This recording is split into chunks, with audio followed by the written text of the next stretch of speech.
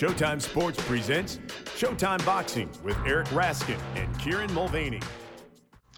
Hello and welcome to another edition of Showtime Boxing with Raskin and Mulvaney. With my co-host Eric Raskin, I am Kieran Mulvaney. And Eric, you may recall that a decade or two ago, I guess a couple of decades ago, my fellow Brits' favourite thing to do at a boxing event was sing a fighter's name to the tune of Winter Wonderland. Yes. But now it's Seven Nation Army. And hearing Tyson Fury do an awkward solo "Oh, Derek Chisora" into the microphone on Saturday. Forgive me for saying it, by the way, not chanting it. I have a sore throat. That's my excuse today. Okay. It occurred to me that sometimes, have just the right number of syllables for the Seven Nation Army chant, and some do not. Eric, since you do not have a sore throat, would you care to chant your name and my name so we can see which works better?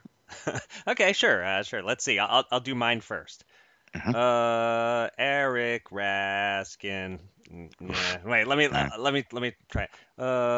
Eric Raskin. Little better if I add a syllable, but it's kind of a cheat. All right, let me try yours. Kieran Mulvaney. There it is. Kieran Mulvaney. Yeah, this is good. That'll do it. Yeah, that's strong. You have a strong Seven Nation Army name there, Kieran, I have to admit. Yep. That was the plan from the very beginning. You were setting me up. You knew what I was walking into, huh?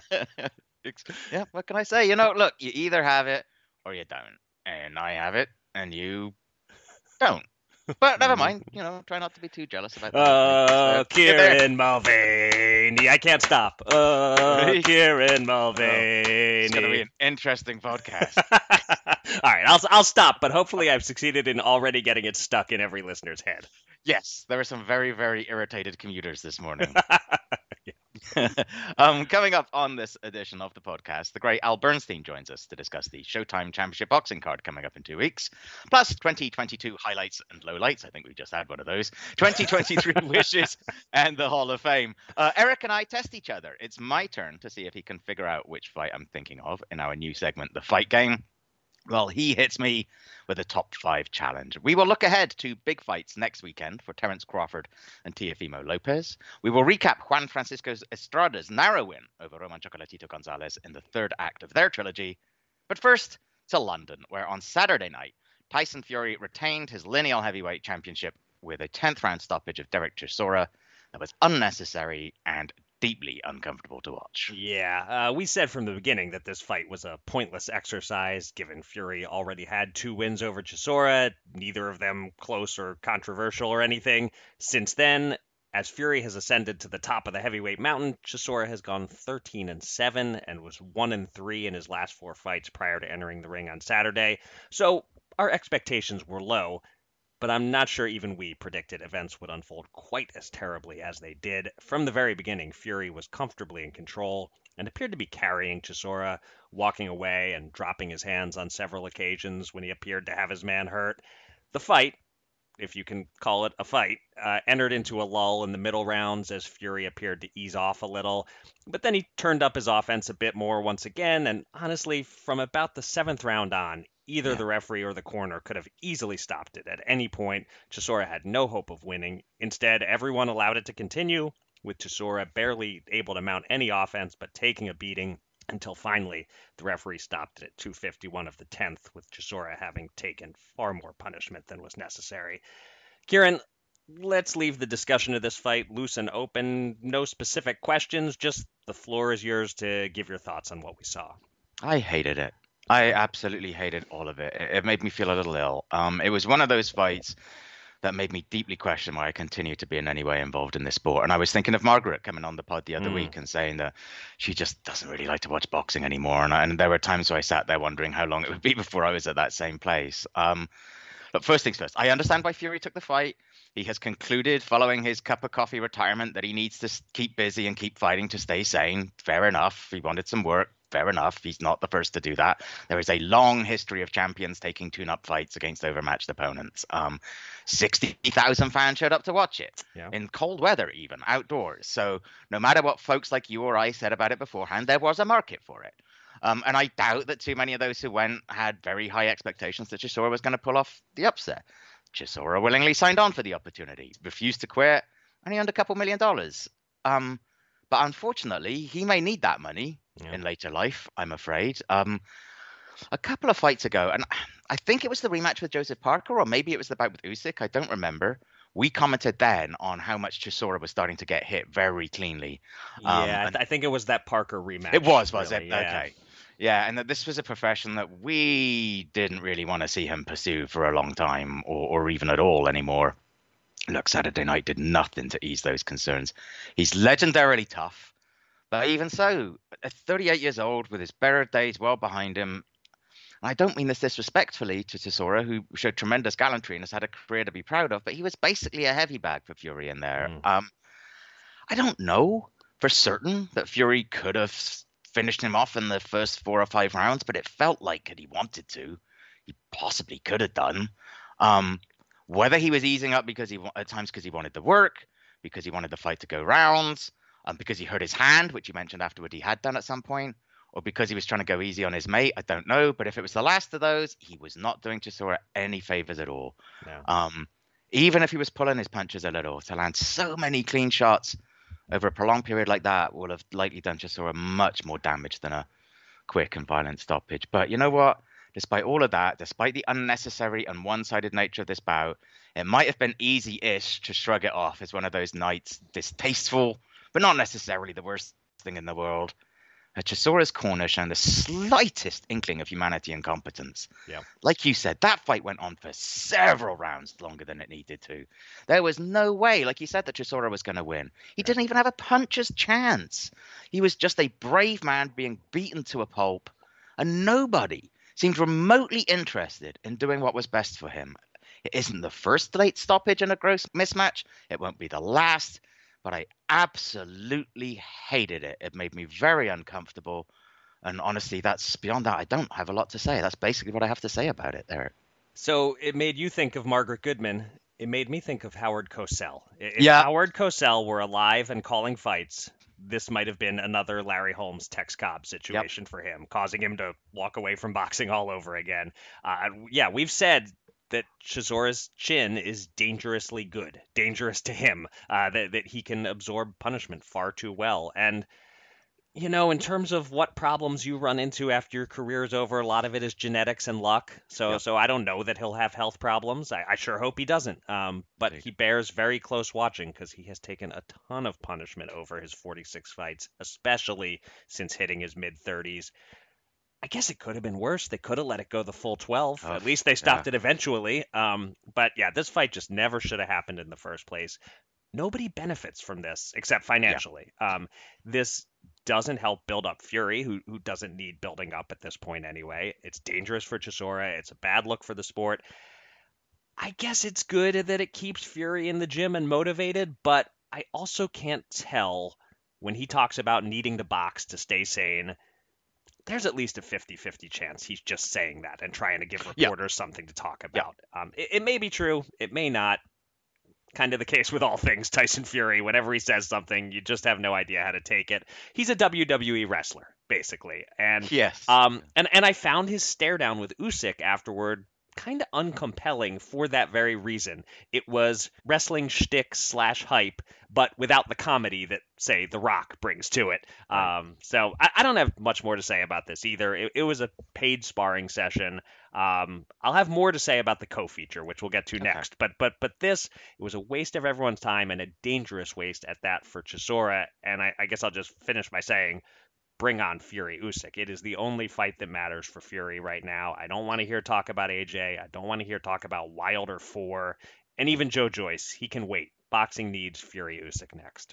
Indeed. Well, let's talk about that co-main then, because there was plenty of controversy surrounding it as well, even though it unfolded very differently. Kevin Lerena put Daniel Dubois down 3 times in the first round, although the second and third knockdowns appeared to be Dubois almost voluntarily going down as he struggled to clear his senses and recover from rolling his ankle the first time he touched the canvas. But Lerena then stood off his foe in the second, which allowed Dubois to get his feet back under him.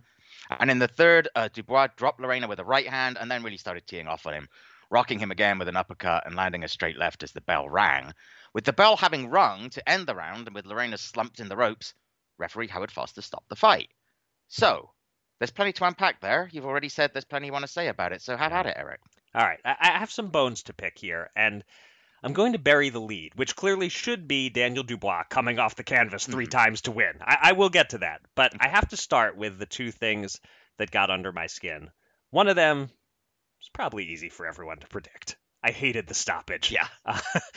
Howard Foster completely failed to use the rules and options at his disposal, and he ended the fight before it needed to be ended. And I know we just got done bitching about the Fury Chisora fight going on too long, so, pick a lane, Raskin, but every situation is unique. This fight had nothing in common with Fury Chisora. The round was over. If Foster wanted to, he even could have called a knockdown, since Lorena fell back and the ropes held him up. Now, I think I know what happened here. Foster had already made up his mind to jump in and stop at a fraction of a second before the bell rang, and I'll say, as we've said before, this is a very tough job. You hold lives and livelihoods in your hands, and you have to make split-second decisions. But the best refs can make those decisions calmly, and they can realize that the decision they were about to make just a second ago, the bell rang, and they can change their mind because they haven't waved their arms in the air yet to signal the end of the fight. They can decide, wait, the bell rang, the round is over, the fight shouldn't be stopped, let's send him back to his corner.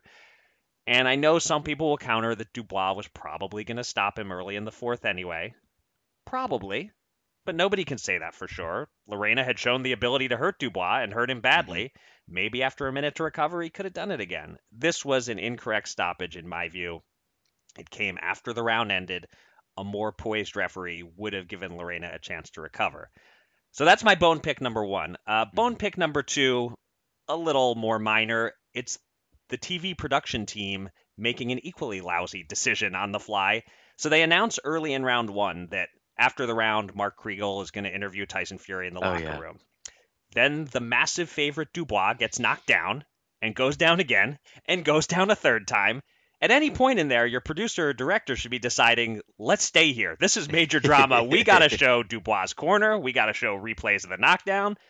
No, they go to Kriegel and Fury, and without working audio, no less. But, okay, that's not anyone's fault necessarily. That's just a technical glitch. But I get that Kriegel is positioned there, and Fury probably wants him out of the locker room quickly so he can finish preparing for his fight.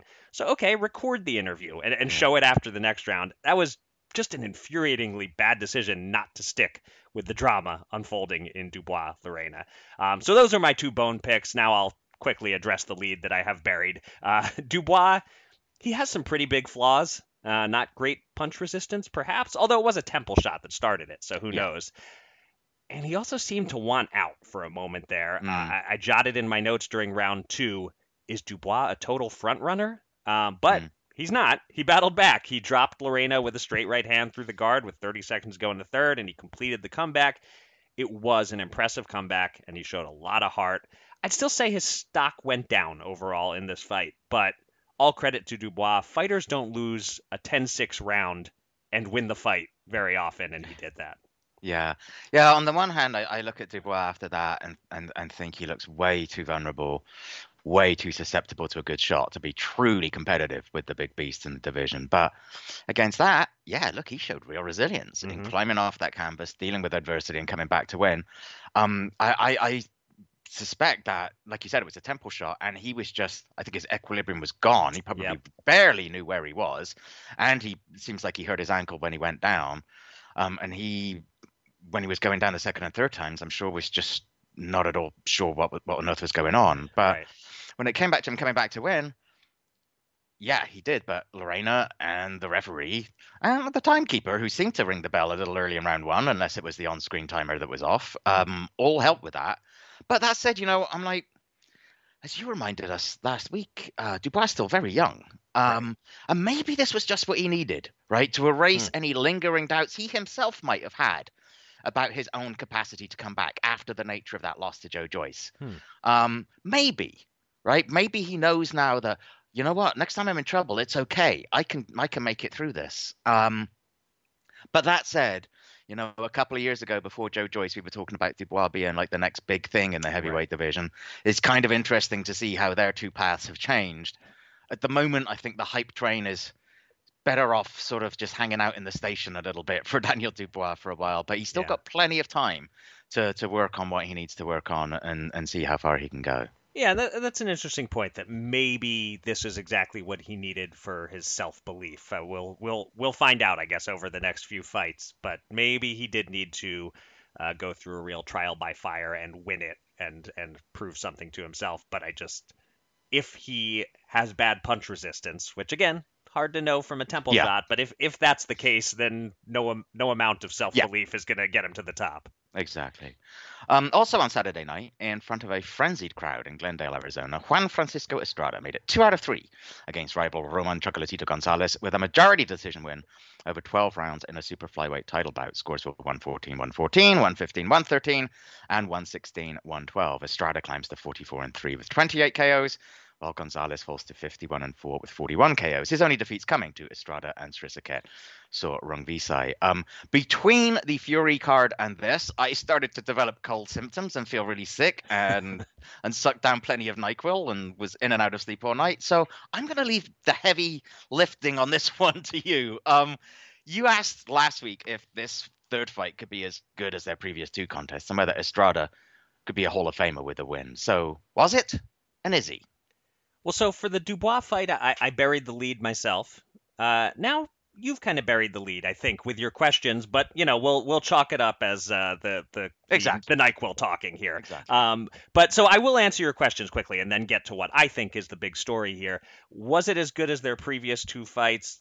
No, I think this was the third best fight of the trilogy, but it was still damn good, especially down the stretch. Round 12 is a round of the year contender. This fight was an A, but their second fight was an A plus, and even the first fight was maybe a hair better than this one. As for the Hall of Fame, you were correct last week to say that Estrada should be in regardless, that he'd done enough, he would get our votes, but some voters might have viewed him as borderline. And so now with him officially leading 2-1 in a trilogy against a sure shot Hall of Famer in Chocolatito, I would say he is now a lock for the Hall himself, I think. This should put his resume over the top with almost every voter. But okay, so now on to what I want to talk about most, the scoring, the bizarrely one-sided commentary early, and what I considered the shame, bordering on almost tragic shame, of Chocolatito having 0 wins and 2 losses to show for these last 2 fights against Estrada. Nothing against Estrada. I admire him tremendously. He's a great fighter. I scored the first fight a draw. I thought Chocolatito deserved to win this one. It was close, certainly. It wasn't a robbery, just as their first fight wasn't. But man, what were the commentators watching the first half of this fight? And I'll name them. I know them all. I get along with them all. This is not a personal attack. This is a professional attack, I guess. Todd Grisham, Sergio Mora, Chris Mannix. My lord, there were rounds where you'd think they were watching Fury Chisora. They were painting such a one-sided picture of Estrada boxing so masterfully and Gonzalez being stuck in mud or something, and they weren't noticing that, you know what? In terms of punches landing, these rounds are all pretty close. We have a competitive fight going on here. And as it turns out, I guess a couple of the judges were seeing something similar. But still, the commentary, they weren't calling the fight. They were calling their narratives. Even if you scored most of those early rounds for Estrada, you can't be this fixated on wondering what the hell is wrong with Chocolatito when, he's fighting okay. He's landing too. These are close rounds. I had it 7-5 for Chocolatito. I had him down 4-2 through 6, but then he won 5 of the last 6 on my card. But a lot of the rounds were close. I tallied it up. I had 4 rounds I gave to Chocolatito without hesitation, 2 for Estrada, and 6 that I thought were close enough to make a case either way. So that means that 116, 112 Estrada isn't impossible. I still think it's a bad card. A draw is fine. Anything in favor of Estrada doesn't reflect the fight that I saw. And it's just such a damn shame because especially the last 2 fights viewed together, Gonzalez deserved better than this. Yeah, he looked kind of flat and washed the first 2 rounds, but that was it. Just 2 rounds. Then he started kicking it into gear, and the next 4 were close. And then he really cranked it up a notch, and Estrada began to fade a bit. And I thought Chocolatito won the fight. But I'll end on a positive note. It was an outstanding fight. The 12th round was absolutely spellbinding. And I don't know where 35-year-old Chocolatito found the energy to fight the way he did the last 6 rounds. It is amazing to think that, he talked afterwards, Chocolatito, that he'd think about whether to continue fighting, and if he does retire, like I said, he'll have a record of 51-4. Only one of those defeats was clear. Right. Like I said, I'm not going to comment on the scoring for this one. I watched parts of it in too much of a fog, but Right. I thought he won the other two that he officially lost as well, and only that's Risaket knockout was the clear loss. Yeah. And that was, as we keep saying, 5 years ago, and we thought he was done. And the fact that he's able to even still be competitive with a guy like Juan Francisco Estrada, who's several years younger than him, is remarkable, really. I'd be pretty happy if Chocolatito was like, you know what, screw it, I've done enough, I'm done. His legacy is very secure. He'll sail into the Hall of Fame, and Estrada will be right behind him. Yeah, I absolutely agree that this would be a great way to go out if Chocolatito wants to. He obviously still has plenty left to offer if he wants Sure. to keep fighting, but this would be a perfect note to end on, and he is 35 and has been in a lot of tough fights. I would be delighted if he decided to call it a career after this.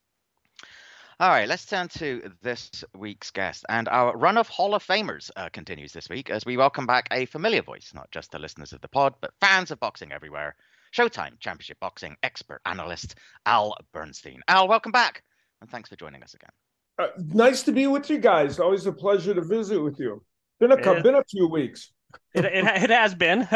I was measuring it more in months, but you can also measure it in weeks. Either way, it's been too long, and we're glad you joined us again. I'm glad to be here. So coming up 2 weeks from now, we have the final Showtime card of the year, and on paper, it's a very good one. The main event sees lightweight action between two undefeated contenders, Michel Rivera and Frank Martin. We've seen both guys on Showtime recently. How would you assess their ceilings, Al? And how impressed are you just to see these two both deciding to take this risky fight at this stage of their careers? Yeah, back in the day, we saw this more often, didn't we? We don't see it quite as much now, although we have seen it in the past. I mean, this past year, perhaps the fight of the year was a fight just like this with Sebastian Fundora and Erickson Lubin, two men poised for world titles and had a lot at stake, and they fought each other. And though this is just not quite at that peak, it's very close with Rivera and Martin fighting each other. And I think it is admirable that they're fighting each other. We want to see that in boxing. And we cannot continue to penalize fighters if they lose a fight like this. Of course, yes, they suffered a loss and maybe it sets them back, but we can't write them off. And I think they're two really good fighters, and whoever does win this fight certainly deserves a title chance against somebody. In terms of just the first part of the question that I had asked about their ceilings, in watching them to this point, has either one of them jumped out at you as, ooh, boy, this guy looks like he could be a future champion? They're both very good fighters, and they're probably both still getting better. I think they're both still with an upward spiral. So that's why it's an apt question, what's their ceiling? Because they probably haven't reached their ceiling. They can be better. The difference between the two fighters might be, on paper, it looks like Martin's a little heavier of a puncher. But we don't fight these things on paper, do we? So, right. They may get in the ring, and Rivera does have some pop for sure. He might prove that his power is right there with Frank Martin's. They're both excellent fighters, and I think both of them can be champions. There's no question about that. I think they both have some special qualities that means they could be champions. Martin, the lefty, Rivera, the righty, and one a power punching aggressor, the other one a little bit more of a boxer puncher in Rivera, but still somebody that he will engage. Yeah. The co-main's a good crossroads bout. Jose Uzcategui, who was at one point slated to fight David Benavidez, is instead taking on rising contender Vladimir Shishkin. Uzcategui hasn't had a meaningful win for a few years, but he's still on paper, again that phrase, a step up for Shishkin. If Shishkin were able to take care of Uzcategui, does that mean he's a guy we really need to take seriously? Well, that would certainly demonstrate he's a player in the division, and yeah, would mean that he would move into some kind of contender status, because, as you point out, Euskadegi has had disappointments in recently and hasn't performed to the level we all thought he would. I mean, there was a time, I'm sure you guys agree, when it looked like Jose Euskadegi was perhaps the next big thing in that weight division and had a championship, and it looked like, man, he was a guy to be reckoned with. And, it started going downhill in the Platt fight, which he was favored to win. And then, after that, suffering another loss. And so, what makes this fight important, I think, is that two things are at stake. Shishkin, he wants to show he belongs at the top of the 168-pound division or near there. And Euskadegi simply wants a win to keep himself anywhere close to the upper echelon of it. So both fighters have something at stake, more probably for Euskadegi, and I think that adds to the drama of this.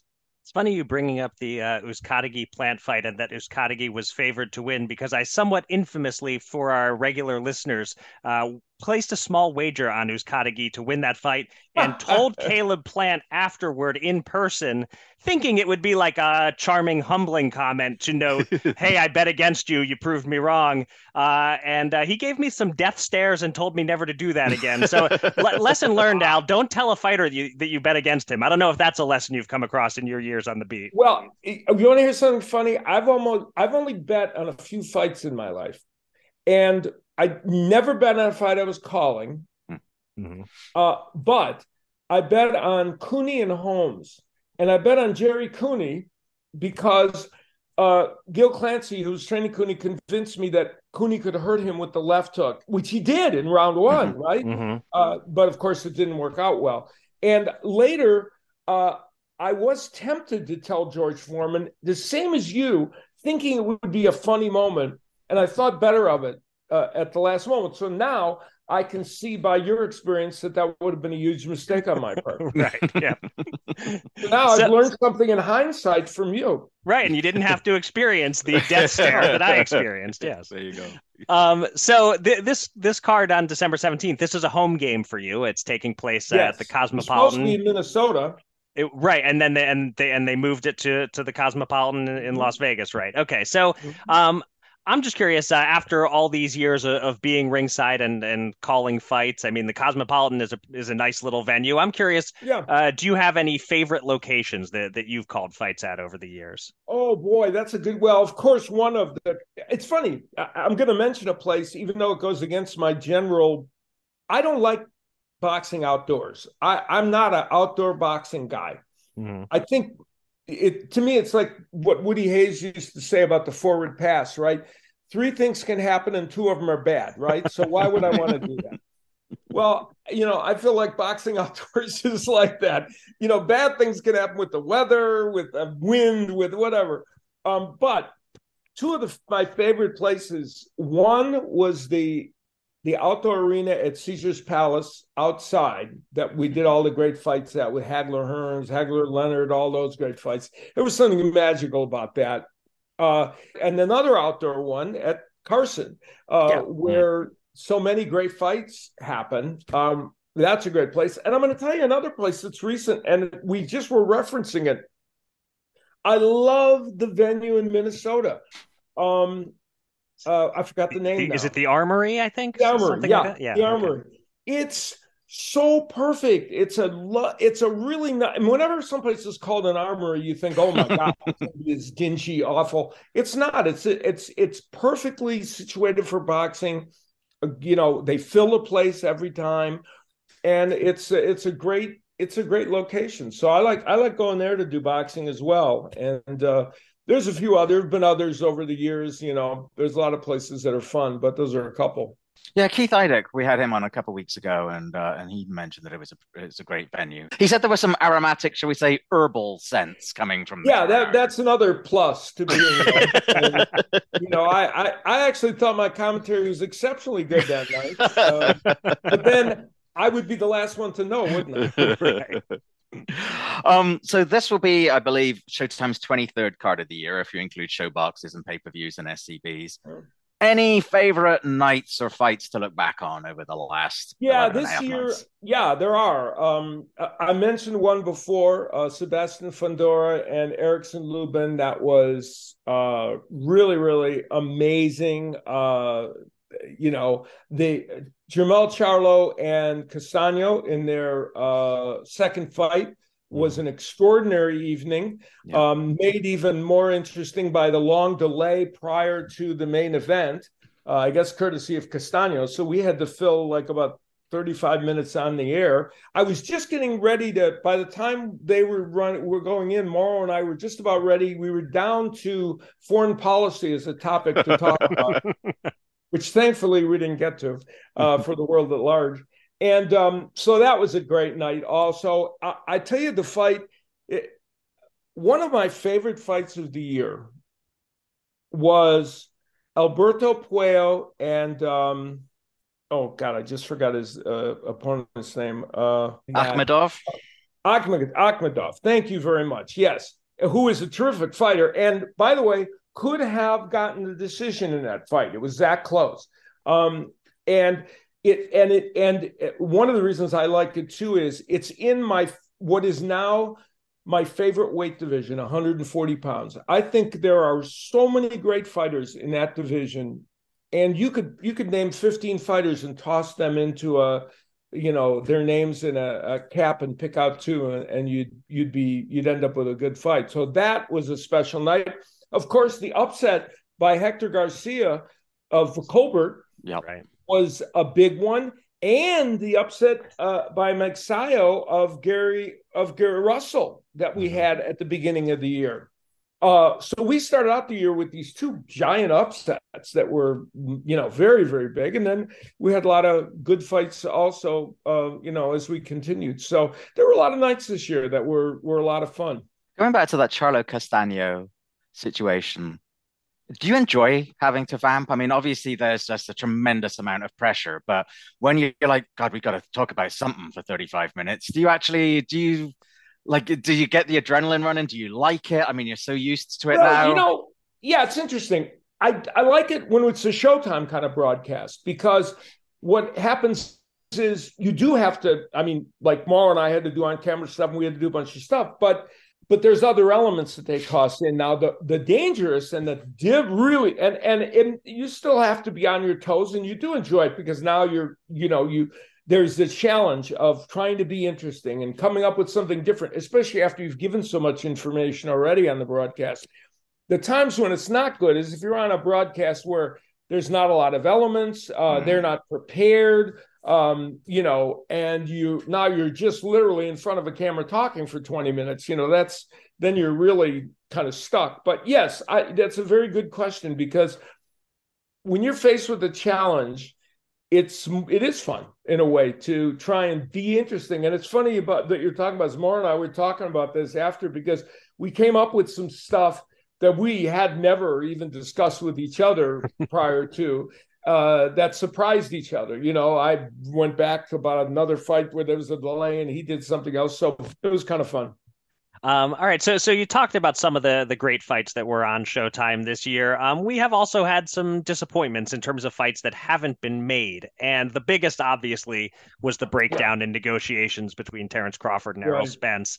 Would you say that was the low light of the boxing year? And do you harbor any hope of it being resurrected in 2023? Yeah, boxing in 2022 is fascinating, because for 7 months, everybody was heralding it as one of the really good. I mean, we've had good years in recent years in boxing, in my opinion, in terms of the product that's been given out there. But they were saying, oh my God, after 7 months, this is really a good year. And of course, we're looking forward to a bunch of good fights. That was one of them that we thought was going to happen.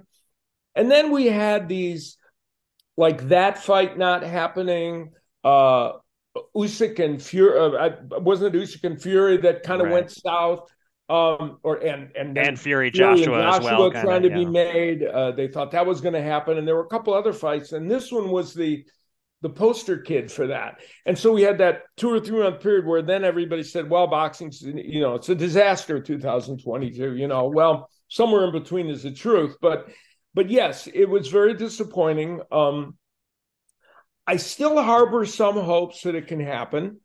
I don't have any special knowledge that leads me to believe that, other than the fact that I just think at some point it seems like they're both going to decide they need to do it. Now, then will it be doable? And will it be too late? And all those other questions that you ask yourself. But yeah, that was, boxing always has one of those fights that is the one that the mainstream sports media and casual fans look at and say, well, that fight's not being made, so boxing's not making any good fights. Right. And it hangs over the sport like some kind of a bad dream. And this is the current fight in boxing. Yeah. So I hope it gets made. People want to see it. And I don't know if you're like me. I am just about totally over people fighting on Twitter and not fighting in the ring. Yes. I mean, honestly, it's like, it drives you crazy. I think we're all closer to being over Twitter, period, than we've ever been before. That's a whole nother story. But yes, let's say social media, fighting on social media. Yeah, right. But yes. So you want to see them, get in the ring, and we're hopeful that one of the battles that we're all hoping to see, Ryan Garcia and Gervonta Davis, which is agreed upon, right? But I'll tell you what. Gervonta Davis has a handful on January 7th with Hector Garcia. Yes. I don't know who Ryan Garcia is going to fight. I know they were talking about Jojo Diaz or somebody, but I'll tell you what, even though Garcia is coming up a weight class, he is not an easy opponent for Gervonta Davis. Indeed. So the Hall of Fame is going to be announcing its new class in the coming week. And we've kind of got this backlog of A-list stars kind of out the way. And this is probably the year for maybe some folks who've been waiting for a chance to get in. Eric and I have really been banging the drum for Rafa Marquez to get in. Although we're not super confident. Yeah. You've called a lot of his fights, including the series with Israel Vasquez. Do you agree with us? It sounds like you do, that Rafa's Hall of Fame worthy. And is there anybody else you'd like to see get in? Yeah, he is definitely Hall of Fame worthy. And I'm trying to think now of who I vote for every year that doesn't get in. I'm my track record of being with the people that get in seems like it's not so good. My ballot doesn't always look like the ones that are given in. But Marquez is a perfect example of a fighter who should be in there. I think he definitely deserves to be in, and he would probably be at the top of the list of those people. Yeah, and I guess Kieran and I were having a conversation a couple of weeks ago about who we actually voted for this year, but also who we thought was most likely to get in. And we were kind of landing on Tim Bradley and Carl Froch, that this probably being their year. They both fought on Showtime plenty. Are they guys? Carl Froch most assuredly needs to go in the Hall of Fame, in my opinion. I was with Abner Mares the other day, or the last fight. We were chatting, and during the same time when Abner was fighting what I consider to be one of the most difficult schedules over about a 3-year period, it was at the same time Carl Froch was also fighting the most difficult schedule that I had seen anyone fight since the old days, right? Since the 80s, when we had guys fighting, champions 5 times a year or whatever. But he really fought a tough schedule. And because of that, I know he had a couple losses, but I think Carl Froch deserves to be in the Hall of Fame. Yeah. All right. Well, final question, Alan. It's a simple one. You've already maybe given some of the possible answers here, but let's open it up here. What are the top items on your wish list for the sport for 2023? Okay. Well, Spence Crawford clearly is one. Usyk and Fury, I think it's really an important fight if they can make that fight, because the heavyweight division has given us excitement again. And I think that's an important fight. There's no question about that. And I want to see in the 140-pound division, which I alluded to earlier, they've been making pretty good matches. Let's see them continue in that weight class, because I think that is going to really, push the sport a great deal, because I think there's going to be a series of great matches that can be made there. And on a broader scale, I mean, what I'd like to see is continuation of fights like Michel Rivera and Frank Martin, where we get the top contenders fighting each other. They have, it's made worthwhile by promoters and platforms and whoever else, and we don't punish them for a loss so that they have to go way back at the end of the list. But that we recognize that they're a really good fighter, especially if they're in exciting fighters. Akhmedov is a perfect example. When he fought Puello, right? He fought this great fight, and I hope he gets other opportunities. It's a guy you want to see. So that would be kind of some of the things. And I'm just we're hoping for good matches, right? We're hoping for that, hoping for more unification fights if you can get them, even though it's so tricky, it's so funny. You get the unification matches, and if somebody becomes a unified champion in all the weight classes, immediately one organization is going to script them, or even not even so nefarious, they simply can't defend against the top contenders of each one. You can only be one person to fight at one time. So, and now people don't. Now in the old days, here's what used to happen too, though. When you unified, you fought 3 or 4 times a year. Right. So you would defend against one guy, and then the other guy would be held off with maybe some money, and then you'd get to him, and then you get to the other guy. It doesn't happen now because guys may fight twice a year. So if they defend against, one of their titles, they're not going to get to the other guy until a year later. So the organizations aren't willing to go with them that long. I don't see why everyone can't just be like 1975 George Foreman and fight 5 guys in one night. Exactly. Where are those days now when we have somebody fighting 5 people at one time? Yeah, there you go. I'll never forget watching. I wasn't even in boxing then. I was just a fan, and I'll never forget watching that. And I thought to myself, "Wow, this is crazy." And then later on, I got to know George, and I asked him about that, and he said, it just seemed like a really good idea at the time. Hey, he won all 5, so I guess it went so, okay. It was just as nutty as it was. I guess it worked for him. Yeah. Right.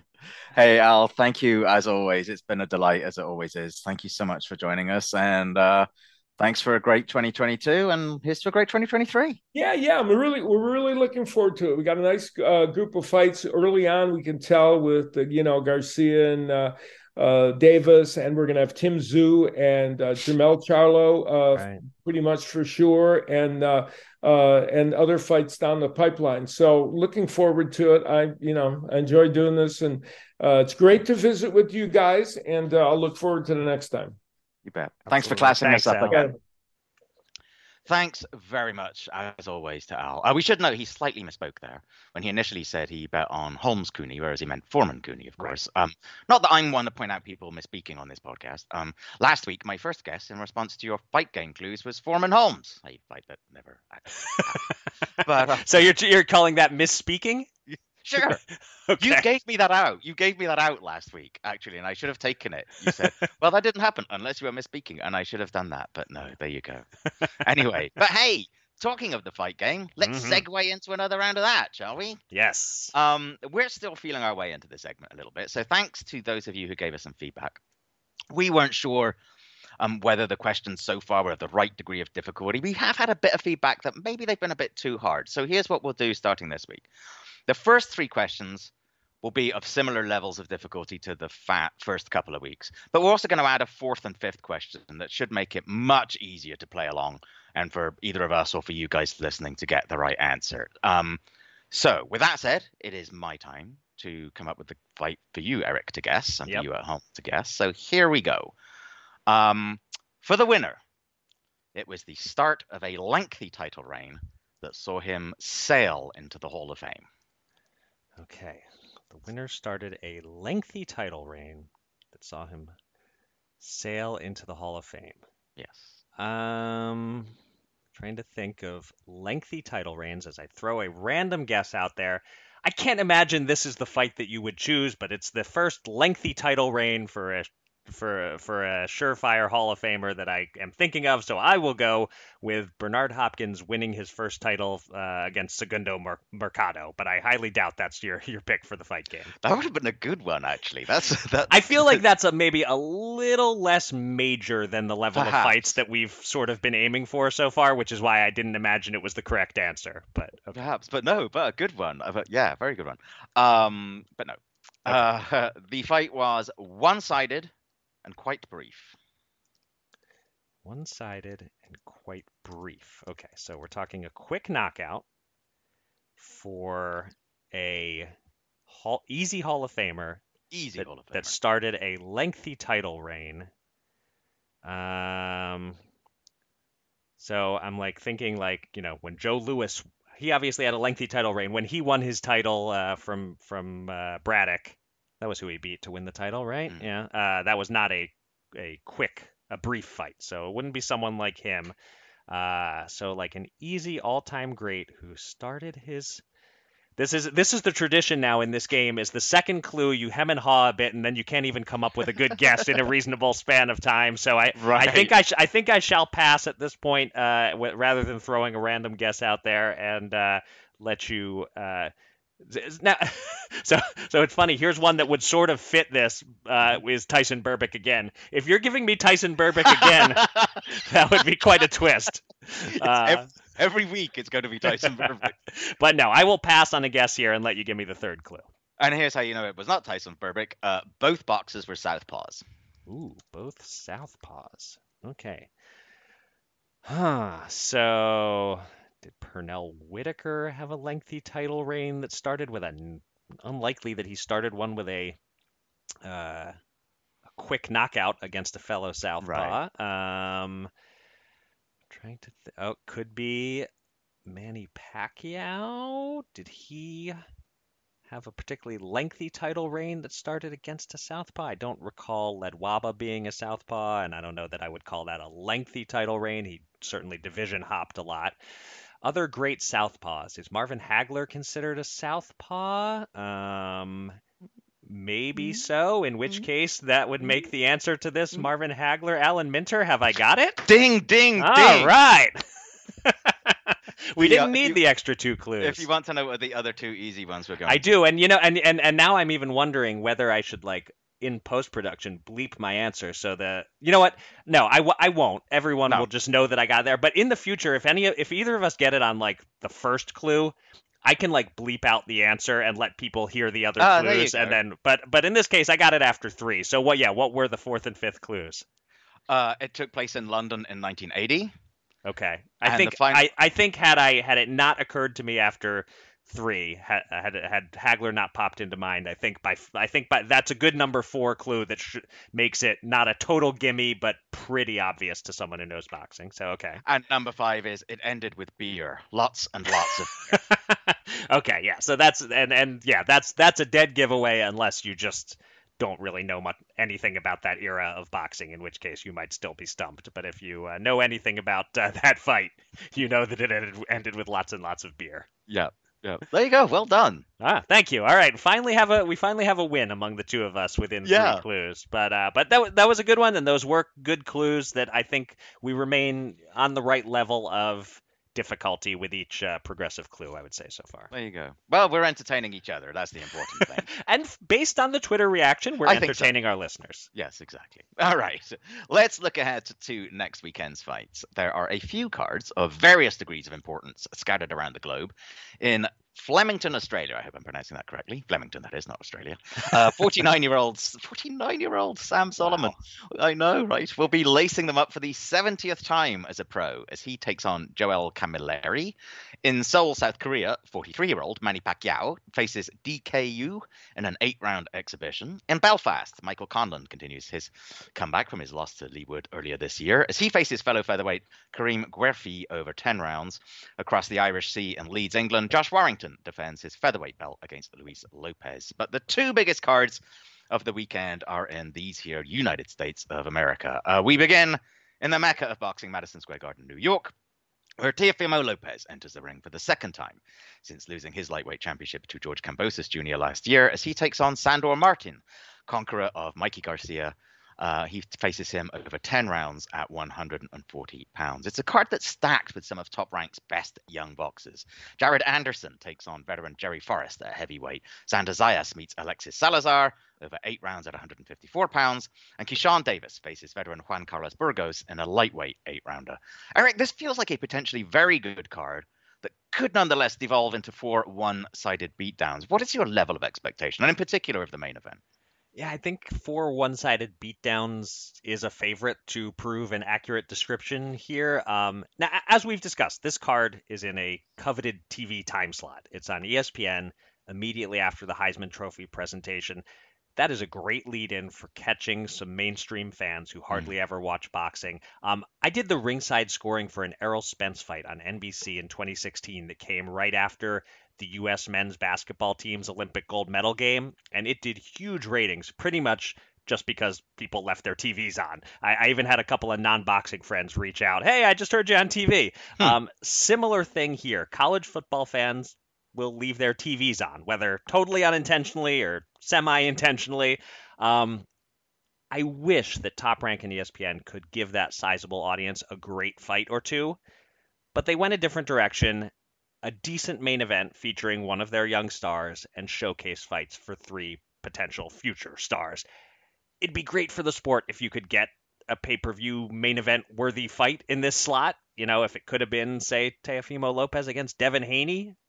But, you know, putting that on ESPN wouldn't be the way to maximize earnings for that fight, even if it might actually maximize the long-term earning power of all involved. So I get it. This card makes a lot of sense in this spot. This is what we're getting. Lopez versus original opponent Sniper Pedraza. That had a tiny bit more sizzle to it, but Pedraza drops out. Martin steps in, and he's fine. He isn't the most exciting fighter to watch. I really think the only way he can win here is if Lopez has another night like the Kambosos fight where he isn't anywhere near his best. So this should be a convincing win for Teofimo, and hopefully for his sake he can give fans a highlight reel knockout. And that's really the goal of all the undercard fighters, too. You know, that phrase you sometimes hear, just win this one. You can look good next time. It doesn't apply as much here. This is the night when looking good is almost as important as winning. Big Baby Anderson is the best American heavyweight prospect. Jerry Forrest hasn't been knocked out in 9 years. Maybe Anderson can do it. Zayas looks like the real deal to me. Salazar, maybe a slight step up for him, but I see Zayas winning in style. And Olympian Keyshawn Davis is maybe taking the biggest leap up of these guys, but Burgos probably doesn't have a lot left. So anyway, the whole card is designed as one giant showcase. I'm looking forward to it, but I'm not expecting to see much two-way action.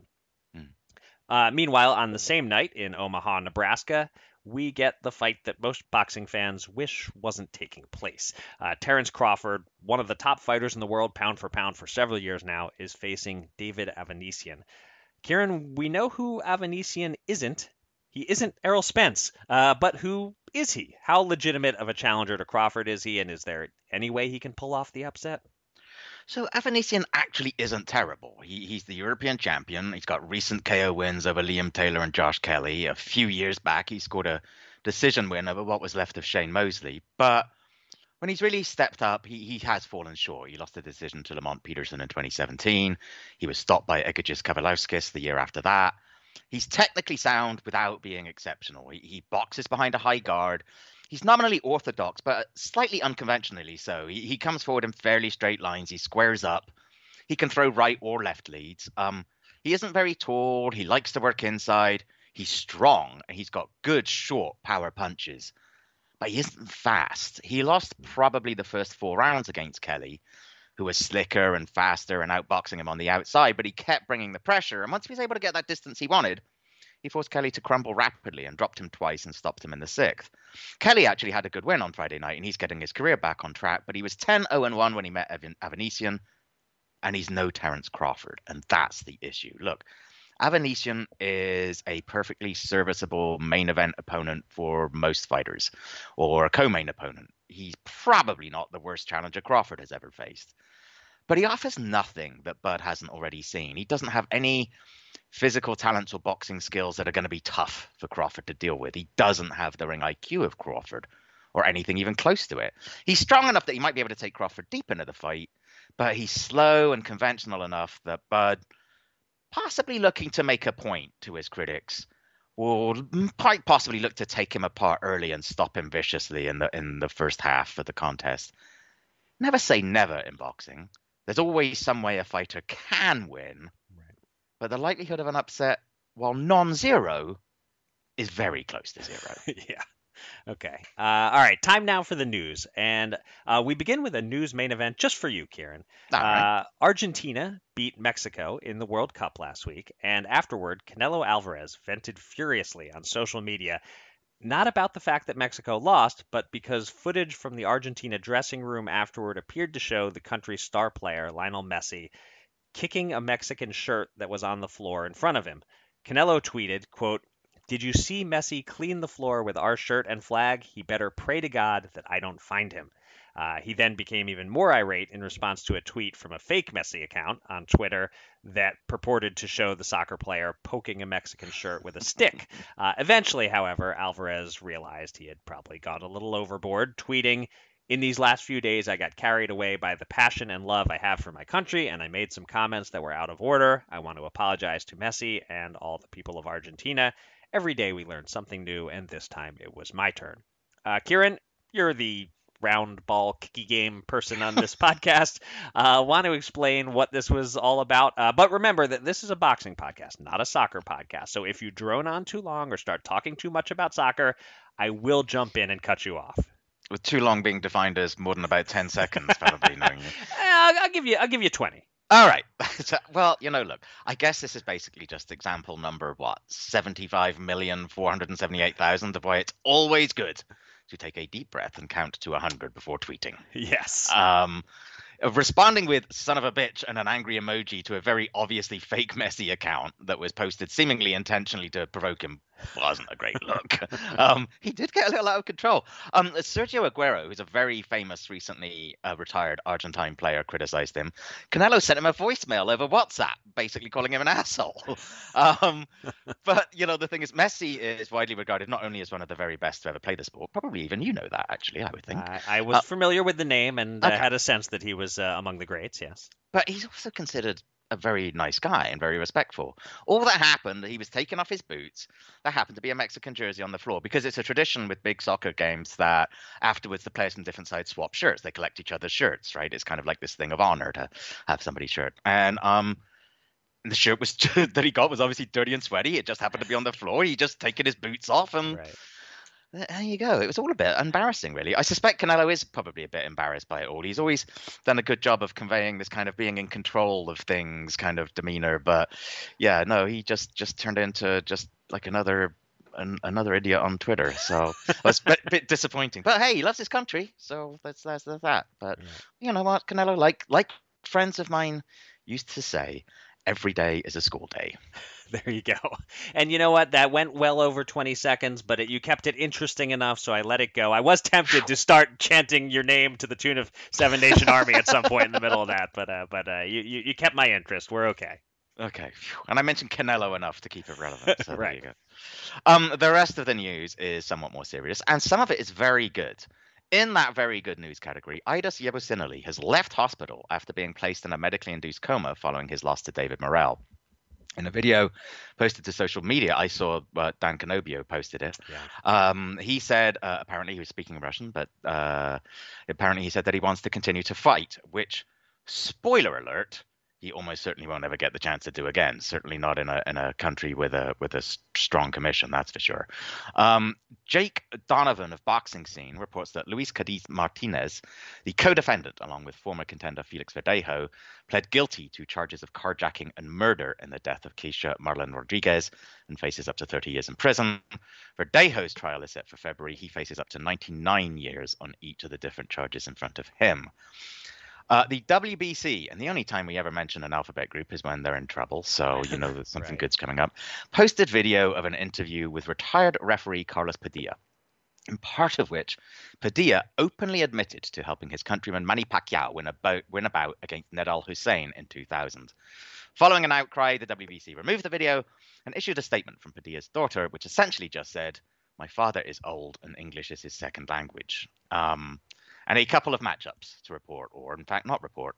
F.A. Ajagba is set to face Oscar Rivas in a heavyweight contest at Turning Stone Resort and Casino on January 14th. And Dan Raphael reports that the mysterious case of the incredibly shrinking career of Jaime Munguia continues apace, with Munguia having reportedly turned down a mandatory title shot against Janibek Alimkhanuly. Eric, which of the above items excites, enervates, enrages, or otherwise motivates you to comment? I'll start with Eidos. Hard for anything in boxing to give you more extreme mixed emotions than that brief video. Yeah. It's the highest of emotional highs to see and hear him speaking seemingly clearly, coherently, just a few weeks after we all wondered if he would make any kind of recovery at all, if he would even survive this. How incredibly uplifting that he was treated quickly and effectively and is now walking and talking. But how depressing to learn, according to the translators at least, that he wants to fight again. I don't blame him for wanting to, Sure. but I sure hope nobody around him lets it go beyond talking about it. I mean, he's been a fighter all his life. He doesn't know anything else. I get why he's currently thinking this way and feeling this way, but I pray he never fights again or even spars in the gym again. As for the other stuff, nothing to say about the Verdejo situation, really. I like Ajagba versus Rivas, actually. I think that's a good fight between second-tier heavyweights. Not easy to pick a winner, though I think I slightly favor Rivas. Munguia, maybe he has another opponent in mind, almost lined up.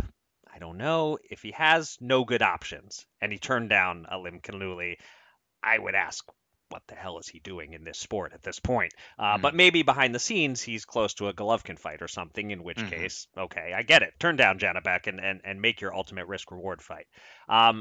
Saving Carlos Padilla for last here. This is interesting. I watched the grainy video of the fight, which I remember reading about at the time, but I'd never seen this before. Off topic.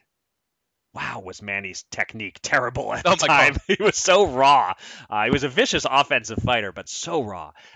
As for Padilla's refereeing, I'm inclined to go with the daughter. He's old and English is his second language. Let's not take him too literally. When Pacquiao went down in round 4, it was a slightly slow count, but I've seen worse. And it's not like he barely beat the count. He was up with a couple of ticks to spare. Hard to know about the other stuff Padilla talked about. Was the cut that ended the fight caused by a butt and he ruled it a punch? I couldn't tell. Was he trying to help Manny win? Maybe. If so, that is shameful. But I just can't take him at his word here, an 88-year-old man talking in his second language. Bad or corrupt refereeing has undoubtedly changed the trajectory of more than a few boxing careers. I can't say definitively if Nidal Hussein got screwed that way. I will say Padilla last refereed a fight in 2000. This was his third to last bout as a referee, and he last judged a fight in 2001. So it's not a case of, now that he said this, get him out of the sport. He's been out of the sport. But right. Yeah, I just have no idea whether he was speaking the truth or if this was an 88-year-old man not quite saying what he meant or maybe not even having a clue what he was saying. And to be fair, memories can mess you up a little bit. You can create your own narrative in your head, and then that becomes established. I could certainly see him, talking to friends after retirement going, oh, well, I refereed a Manny Pacquiao fight before he was a big deal, and if it hadn't been for me, he might never have been a big deal kind of a thing. Yeah. Before you know it, that's the truth in your head. So so maybe, right? Yeah, that's an interesting, it's a long shot that that's exactly what happened, but it's that there are like scenarios like that out there that only Carlos Padilla knows, and maybe even Carlos Padilla doesn't know anymore quite what happened that night. Yep. All right, let's wrap this sucker up with the reveal of your next top 5 challenge. And this assignment is, frankly, pretty predictable out of me. If you've paid attention the last 2 years to the types of assignments I like to give and the way I like to peg them, when possible, to something topical, you may even possibly be able to guess the assignment. We just had a couple of trilogy fights, one of which was quite good. But was Estrada Chocolatito 3 one of the all-time top 5 Chapter 3s in a series? That's what you'll tell us next week, Kieran. Oh, nice. Simple as that. Count down the top 5 third fights in a series. And to be clear, the series can be more than 3 fights long. So, Gotcha. So to burn an example that will not make your list, Pacquiao-Marquez 3. Even though they fought 4 times, Pacquiao-Marquez 3 would be eligible. But it was the least great fight of the 4 by a mile. I can't imagine. Oh, well, all right, you still can. I'll criticize your list quite a bit if you do, but it is eligible. But so that's it. Straightforward assignment. Look over the great rivalries in history and count down the top third fights. I bet you have at least 2 or 3 of your top 5 springing right to mind already. Yeah, that's there's a lot to choose from there. That's the only problem is going to be that there are going to be a lot to choose from. So that's good. And I like the way you phrase that, because quite often, not always, but quite often the chapter 3 is not the best. Right. But that doesn't matter for the purposes of this. Right. So, all right, I'm looking forward to hearing what you come up with next week. Very well. All right. Assuming I manage to clamber off my deathbed. Deathbed? Come on, that's a little strong, Kieran. Look, it's a very serious case of man flu or something. Take some more NyQuil. Yeah, I've been drinking it all through this podcast, couldn't you tell? Okay, that will do it for this week's edition of Showtime Boxing with Raskin and Mulvaney. Oh, Kieran Mulvaney.